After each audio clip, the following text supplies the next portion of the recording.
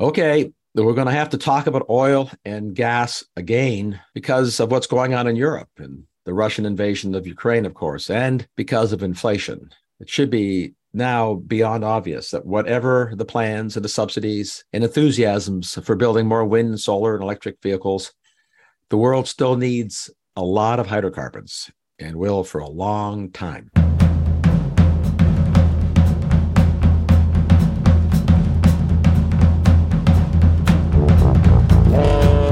Listeners to this podcast know that I've said many times, I'll say it again, over 80% of the world's energy comes from oil and natural gas and coal, the hydrocarbons. Any shortfall in supply means hardship, real hardship, and inflation because prices go up when supplies contract, which inflation also causes hardships, which again is beyond obvious in the current environment we're in. So the solution to both energy inflation and geopolitical entanglements associated with energy supplies that the world has to have is to produce more hydrocarbons. So in this edition of The Last Optimist, we're going to talk about the answer to the question, could America produce a lot more hydrocarbons, a lot more oil and gas? So the spoiler alert is the answer, as you might guess, is yes. And as I'll explore in a minute, a little shortly, the answer yes, because of technology. But before we get to the how we could produce a lot more hydrocarbons yet, we got to revisit the why we should produce more. It's in the news a lot these days about the need for more hydrocarbons. In fact, we have the answer to the question of do we need more hydrocarbons coming from no more important authority than the President of the United States, as has been in the news lately. Famously and infamously, the President has petitioned Saudi Arabia to produce more oil and gas. Not once has he done this, but now he's gone back for a second bite at the apple, as they say. More recently, to try to persuade the Saudis not to cut production. We all know why OPEC cuts production if they think the world's in a potential oversupply. They want to produce less to keep prices up because they're a seller mainly of oil and gas. We know that because, well, that's been going on for 4 decades. Of course, we also know that as the news leaked out, that this administration is exploring the relaxation of sanctions on Venezuela to get more oil and gas from Venezuela, and exploring revitalization of the, quote, nuclear deal with Iran so that Iran is desanctioned. And when Iran gets desanctioned, what can Iran do? They're one of the world's biggest sources of oil and especially natural gas. They would produce more. So there is a deep and obvious entanglement between the reality of the world that we live in and its need for lots of oil and gas. In fact, let's just set aside presidential and Democrat Republican politics on this issue and maybe take from no more esteemed authority on the question of should we and do we need more oil and gas production than Elon Musk, the world's richest man. I don't know if he's richer than the king of Saudi Arabia, but the richest private, let's just say richest private man. And as listeners know, as you know, in earlier editions of The Last Optimist, I've talked about various things, pronouncements from Elon Musk. It's impossible to avoid Elon Musk because he's in the news a lot. But he has said serially since the invasion of Ukraine by Russia, he has serially said that the world needs more oil and gas. We need more production. In fact, very recently, he said it again. We need to increase oil and gas production. In fact, for Elon watchers, those people who are in that category know that he also said, and I'm pretty close to getting the quote right, I'm quoting Elon Musk, I'm not someone who demonizes the oil and gas industry. He didn't say he's going to stop producing electric vehicles. He just said we need more oil and gas. This, again, should be beyond obvious. In fact, also in the news recently, the chief executive officer of America's biggest bank, J.P. Morgan, he has also said that the United States, not just the world, but in fact, let me get the quote exact. He said, America should have been pumping more oil and gas and it should have been supported. And he also said America should play a leadership role. We should be the swing producer, he said. We should have gotten that right in March, he said. In fact, he went on to say that it's a, quote, national security matter. It's a critical category. Those are his words. In fact, let me end the exploration of what finance titans say with one last quote from JP Morgan's Jamie Dimon. He said that increased U.S. production of oil and gas, quote, should be treated almost as a matter of war at this point, nothing short of that, end quote. So look, they're not alone. There's a lot of pundits, a lot of columnists, a lot of analysts, a lot of people weighing in saying that the United States should produce more oil and gas.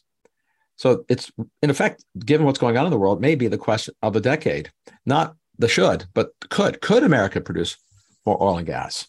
Because if we could, then we get to deal with the politics of the should. And whether we could or not, I'm going to get to that because, again, the answer is we could. Maybe a lot more than most people realize. But whether we should or not, and the impact of doing that, we can frame it in the context of what has already happened. That is, the shale revolution, which has been written a lot about in recent years, but not really very much in recent months. And we sort of lost the context for the impact of what happened in the last 10 or 15 years. I mean, what happened in America over the last 10 or 15 years was not a new discovery of a new resource. The shale revolution is no different than the offshore oil revolution that took place, that started 40 or 50 years earlier. Geophysicists have known that there's lots of oil under the oceans, below the Earth's thinner crust at the bottom of the ocean. They've known about the shale fields in America for a long time, and they've known that the shale fields contain oil and gas. In fact, the U.S. Geological Survey mapped out where the shale fields are and the magnitude of their physical resource base a century ago. What was new, what the revolution wasn't a discovery, it was the development or the maturation of the tools that allowed engineers and companies to access the oil and gas locked up in the shale in a cost-effective way. And it was a combination of horizontal drilling, because to drill in shale, these shale formations are horizontal. They're below the surface by somewhere between 5,000 feet and 12,000 feet in sort of like layers, like a crooked layer cake. So you have to drill horizontally over long distances, sometimes distances as much as 2 miles horizontally, and accurately following the seam. And then you do something that the engineers called hydraulic fracturing, which is using high pressure water with sand and some chemicals that are called surfactants, which is soapy chemicals, to crack the rock, that is at microscopic levels, and hold the cracks open with sand, which lets gas and oil gush out. That's what fracking is.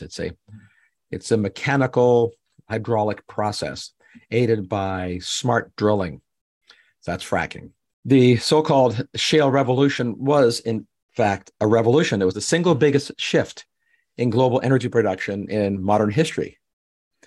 The scale and the velocity of that revolution, which was a technology revolution, I think it's still underappreciated, despite significant hyperbole in a lot of quarters. It was the fastest and greatest addition to world energy of any kind that has ever occurred.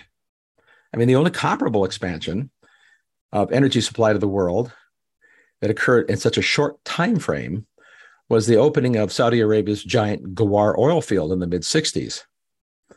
I mean, it was an astonishing increase in energy production. In fact, let's put this in the context. The pre-pandemic decade of the shale revolution added 700% more energy supply to the U.S. than did the subsidized expansion of solar and wind technologies. 700% more net new energy to the United States over that decade than all of the subsidized expansion of solar and wind combined. In fact, the growth in energy supply from shale technology in the United States was nearly double the entire world's expansion of energy from solar and wind technology over the same time period, the last decade.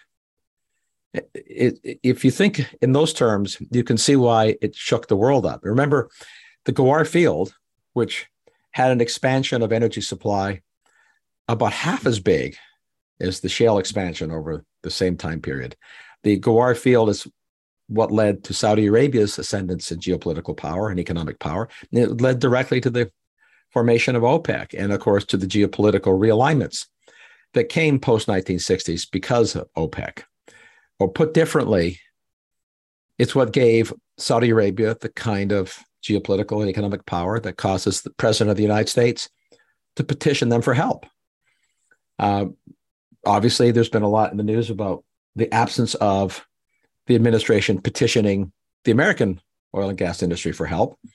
But that's because he's promised. And in this case, presidents make promises. And as they say, politics in elections have consequences. He promised a, quote, all of government effort to reduce the production of oil and gas in America. So he's apparently making good on that promise. But here, coming back to the facts of what's possible as opposed to the politics of what's possible, because the politics in some respects are much easier to fix than the facts of what's possible in the geophysics and technology of energy. Imagine if we sort of answer a not hypothetical question and then consider the implications of it, considering how big the impact was from the shale revolution. Then the question would be, what would be the impact if the United States could expand by that much again yet? Not keep level, but expand oil and gas production again in the future by as much as we did in the past 10 or 15 years. Or let's just say even by half as much as that. It would be consequential. I mean, there's no question it would be consequential. So the question that has to be, it should be in policymakers' minds, is could we do it? I mean, there are some naysayers we couldn't do it because we don't have enough oil or resources. It's the peak oil crowd, the theorists who said there's just not enough resource base in the United States. We have to very briefly deal with an aside on this. This is one of the oldest tropes that's been around for, well, I don't know, since the time of Malthus.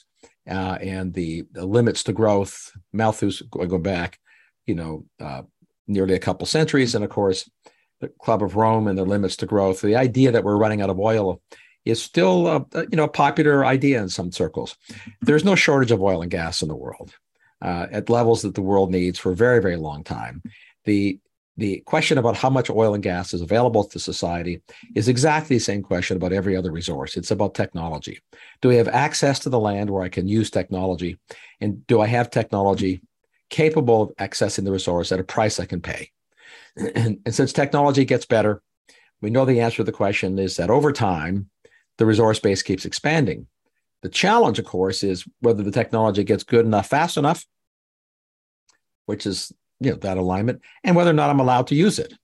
But the technology question is a little easier to answer than the politics question. In fact, one of the many flaws in forecasts about oil and gas and the future of oil and gas is a confusion about the difference between what are reported as reserves of oil and gas versus the physical resources.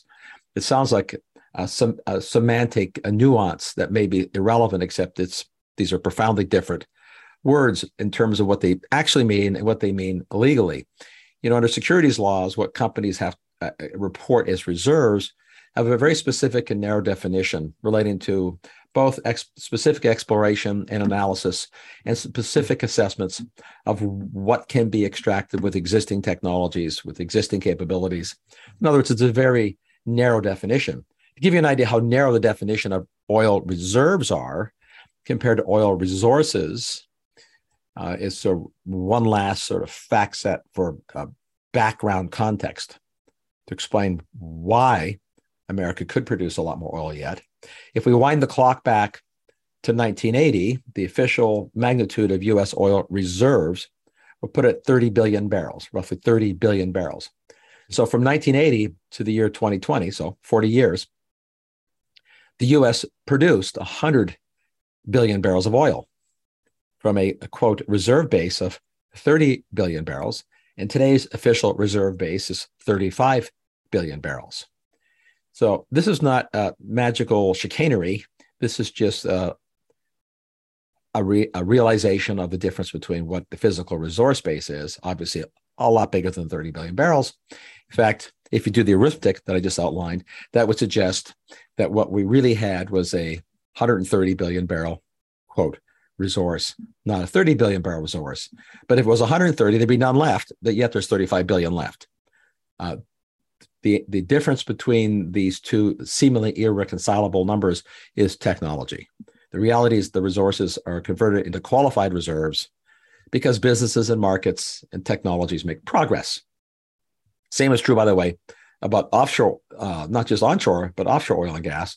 And there's a lot more offshore resources. And in fact, the offshore resources may be the untold story of the next decade, which I'll come back to in a minute. I mean, the offshore resources we're not allowed to explore, much less produce on most of the continental United States offshore. In fact, 90% of the U.S. offshore domains are off limits, not just to development, but just even exploration. This is unique in the world, by the way. Essentially, every other country not only allows offshore exploration, but they eagerly embrace it in their pursuit to get more oil and gas to fuel the world at lower prices. So let's talk about, could the United States, could America participate in a resurgence of production, not a status quo, but produce a significant amount of new oil and gas supply, significant enough to reshape geopolitics again, and significant enough to drive down energy inflation?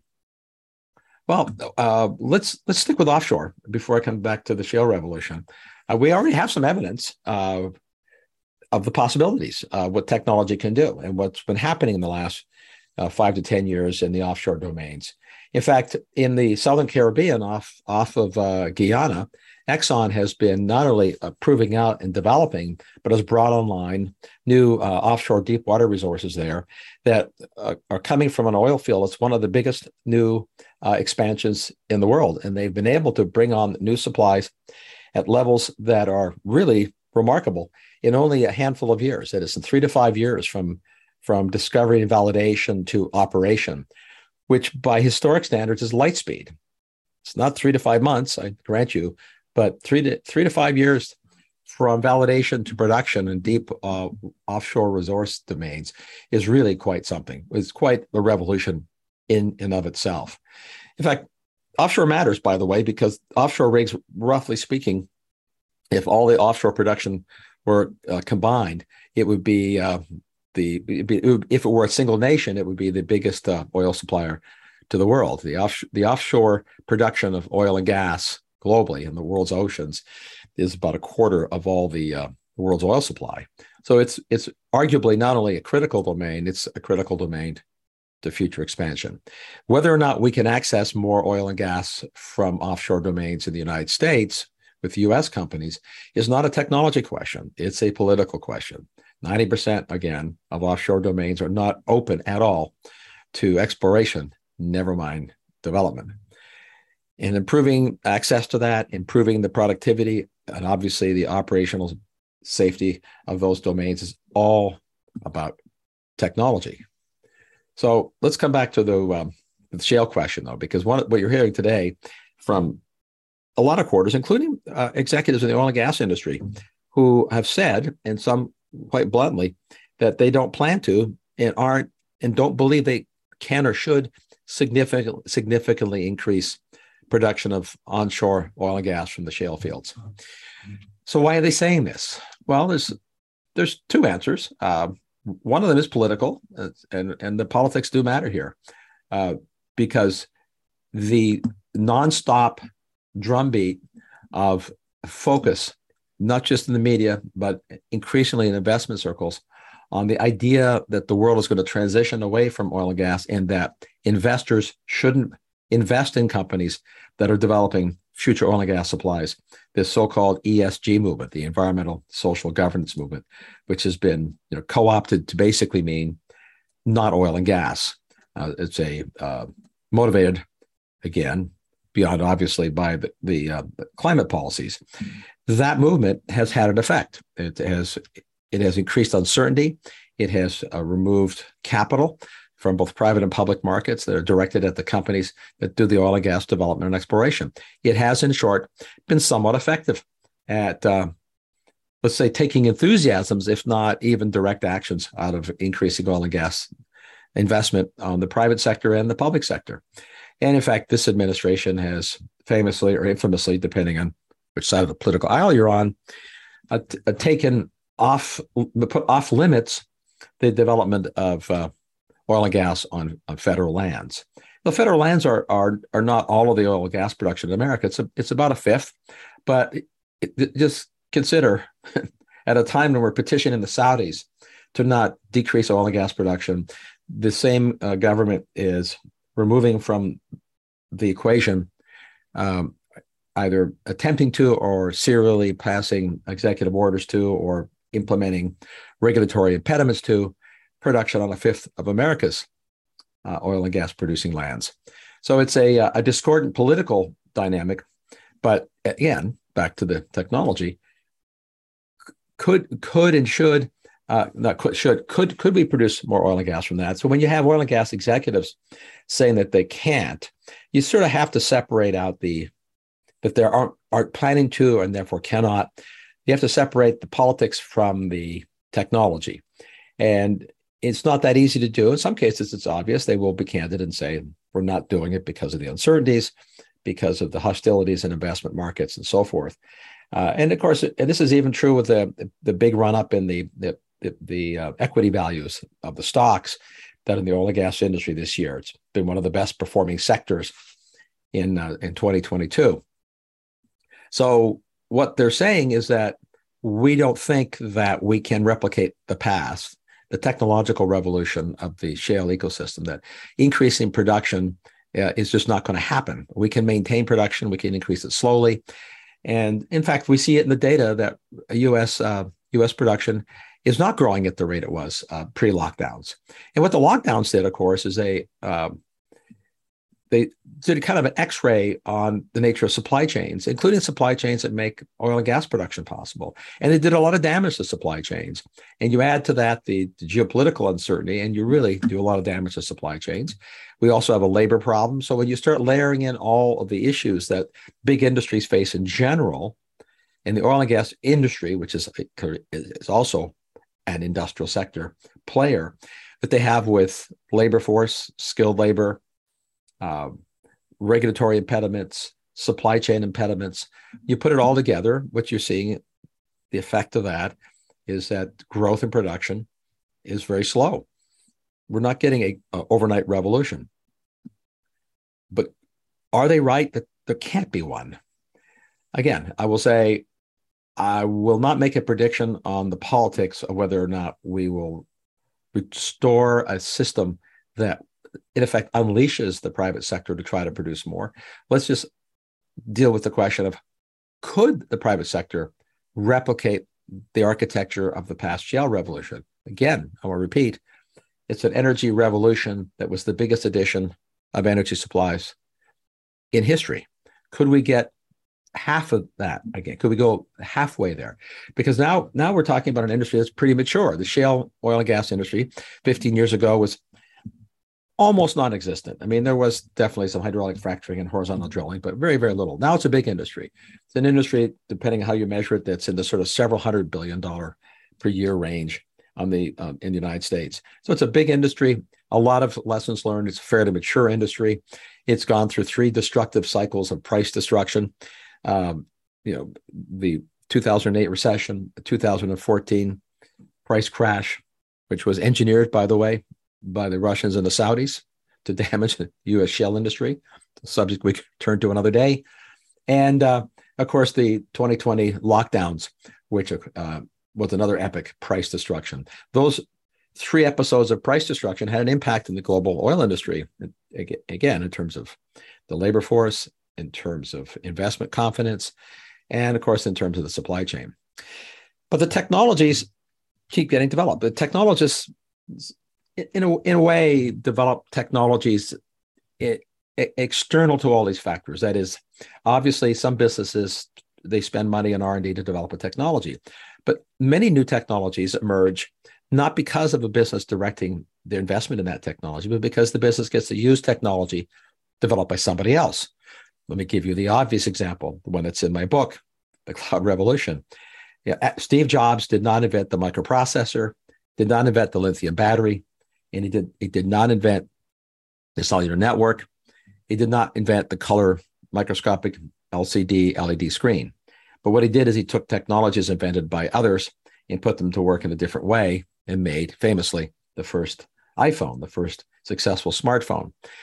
It's the same true. It's the same true across all of the industries. And in fact, the oil and gas industry now is about to benefit in a similar way from technologies developed by other people and other industries, and specifically artificial intelligence and machine learning and automation. Those are the two constellations of technologies that are now maturing that you will not be surprised to know or believe or learn that I am bullish about. Again, that's what my book's about.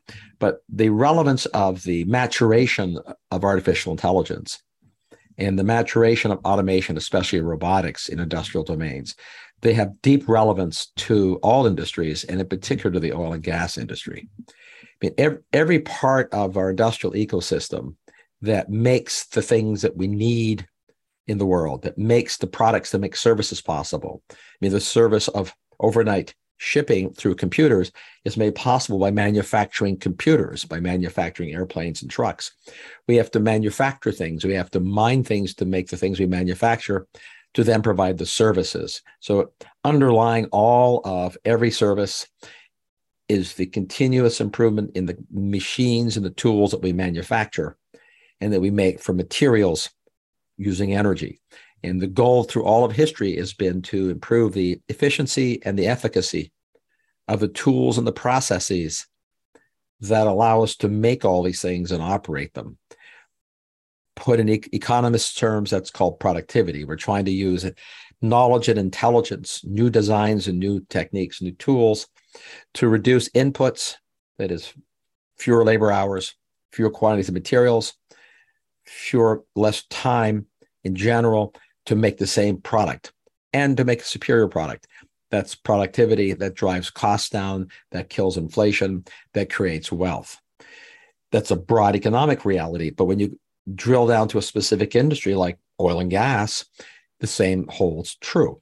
We should expect that the maturation of the digital tools of the 21st century will eventually have an impact. We see evidence already; they're beginning to have an impact. The data are already there. I mean, offshore oil platforms are very expensive and multi-billion-dollar systems that can take from concept to installation over the most of the era of offshore exploration and development. It's taken about a decade. That timeline has been compressed almost in half. In fact, even more so in recent months. But let's just say cutting in half the timeline to go from decision to an operational offshore platform because of the efficacy of supply chain management, design, system testing, and safety from artificial intelligence, computer modeling, all the new classes of materials. To do that profoundly changes not only the velocity of that particular industry and task, but also cuts its costs, because the old adage, time is money, money is time, is never more true than it is in massive industrial products. So every class of artificial intelligence tool, and by artificial intelligence, I really mean not the spooky stuff that replaces people, but the kind of software that amplifies people's capabilities. The democratization of artificial intelligence sort of essentially accelerates everything. But what accelerates first, and more importantly, are the digital domains, because they themselves are easy to digitalize. So that's the information domains when I design something. But then when I want to test something, when I want to test a new design, a new machine tool, a new drilling rig, in the medical domains, a new way of doing surgery, The testing of that can now be done increasingly in silico, in computers, in supercomputers. You still have to do the physical testing, but when you do the first testing in digital twins in silico, you accelerate the process. And accelerating the process means that you get to build it sooner at the same level of safety or even greater safety. Those kinds of things are already happening. It's in fact what Shell did, what Exxon have done in the offshore domains already. And it's in fact what the shale industry companies will increasingly do. They'll come to it later, in part because we'll just say it's a more conservative industry in not in political terms, but in operational terms, because these are very different operations run by very different kinds of people. But what's going on now is I'll call it a capitulation to reality. That is the twin reality for the operators of oil and gas assets, industries that operate on the shale fields. Like the twin realities that they're facing is first a shortage of skilled labor. So you need computers, automation to enhance the skilled labor you have. And of course, an increase in supply chain challenges and costs.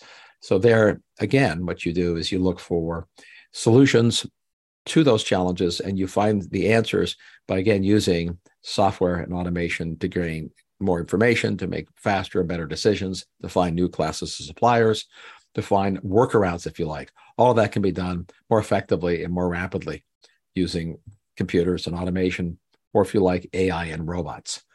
We see that's already happening. We know it's already happening in the data based on the numbers of the sales of software across the whole entire industrial domain and the sale of software into the oil and gas industry itself.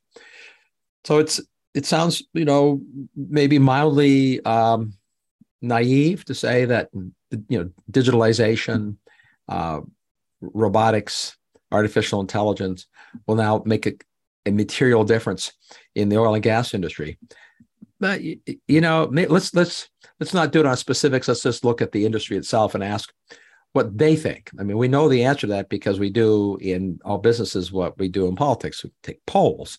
You can ask people what they're doing, and typically they'll be honest about what they're doing in industrial domains, unlike in political domains. Being mildly facetious, because you're asking people if they use a certain class of software or what they think about it, or if they've used certain classes of automation or what they think about it. And these aren't political observations; they're just a way of gathering intelligence, if you like, about what's really going on. I mean, you could do it by anecdote. Shell properly bragged about the fact that the design and planning process, that sort of the whole concatenation of documentation and planning for one of their new Gulf of Mexico offshore platforms. One feature of their process that used to take them 24 hours, and they published this in a oil and gas journal. One of the features of that kind of process that normally took 24 hours, they are able to do in 20 minutes now with the new class of hyper-realistic software and simulation. So if you apply that logic, across a lot of tasks, you're changing a 24-hour task to a 20-minute task. It's consequential, especially when you apply it to lots of tasks, and which is, of course, what's going on. And this is so. Is it a one-off deal? Is that just one example that they're throwing out, or in fact, we're seeing a lot of that going on? Well, we are. I mean, there was a survey that was done very recently. In fact, just about 6 months ago, of 1,000 professionals in the oil and gas industry, the people that are doing the work that I'm talking about. So that survey found that about nearly 3/4 of that cohort, the professionals in the oil and gas industry, are saying that they're planning to increase their investment in digital technologies. It's sort of this survey has been going on, by the way. This survey, or this is a oil and gas journal, Digital Energy Journal. They've been doing a survey on digitalization of oil and gas annually for, I think, probably 2 decades now. We've been talking about digitalizing oil and gas for a long time. The oil and gas industry has been using computers for a long time. This most recent survey was the highest level ever of conviction and response, saying investments going up, investments already going up, investments plan to go up. And in fact, we see it in the spending. The spending on just software in the oil and gas industry by the oil and gas industry to do oil and gas related services is now a multi-billion dollar business, arguably a $5 billion a year business that one Barclays forecasts puts at becoming a $150 billion business within the decade. Now, just think about this. You don't buy $150 billion of software services to produce $150 billion of product. Right? You industry-wide, you would expect the spend on software would be less than 10% of the sort of the overall costs of, or rather the overall revenues of a business. So, or put differently, a multi-trillion-dollar industry spending less than 10% of gross revenues on something that amplifies the ability to get more revenues faster is not a crazy idea. And in fact, that's exactly what's going on.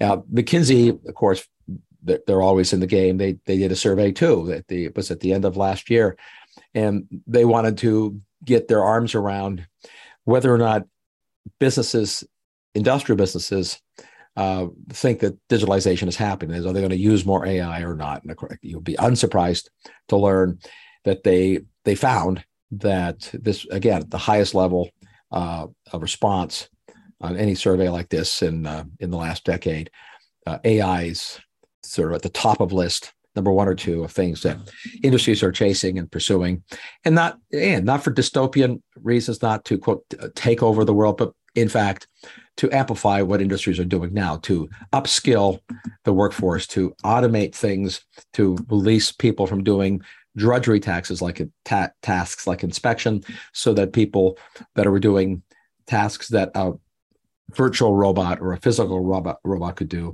the human beings can then do higher value tasks, because the world's short skilled labor. So AI, automation, robots are coming at a unique time.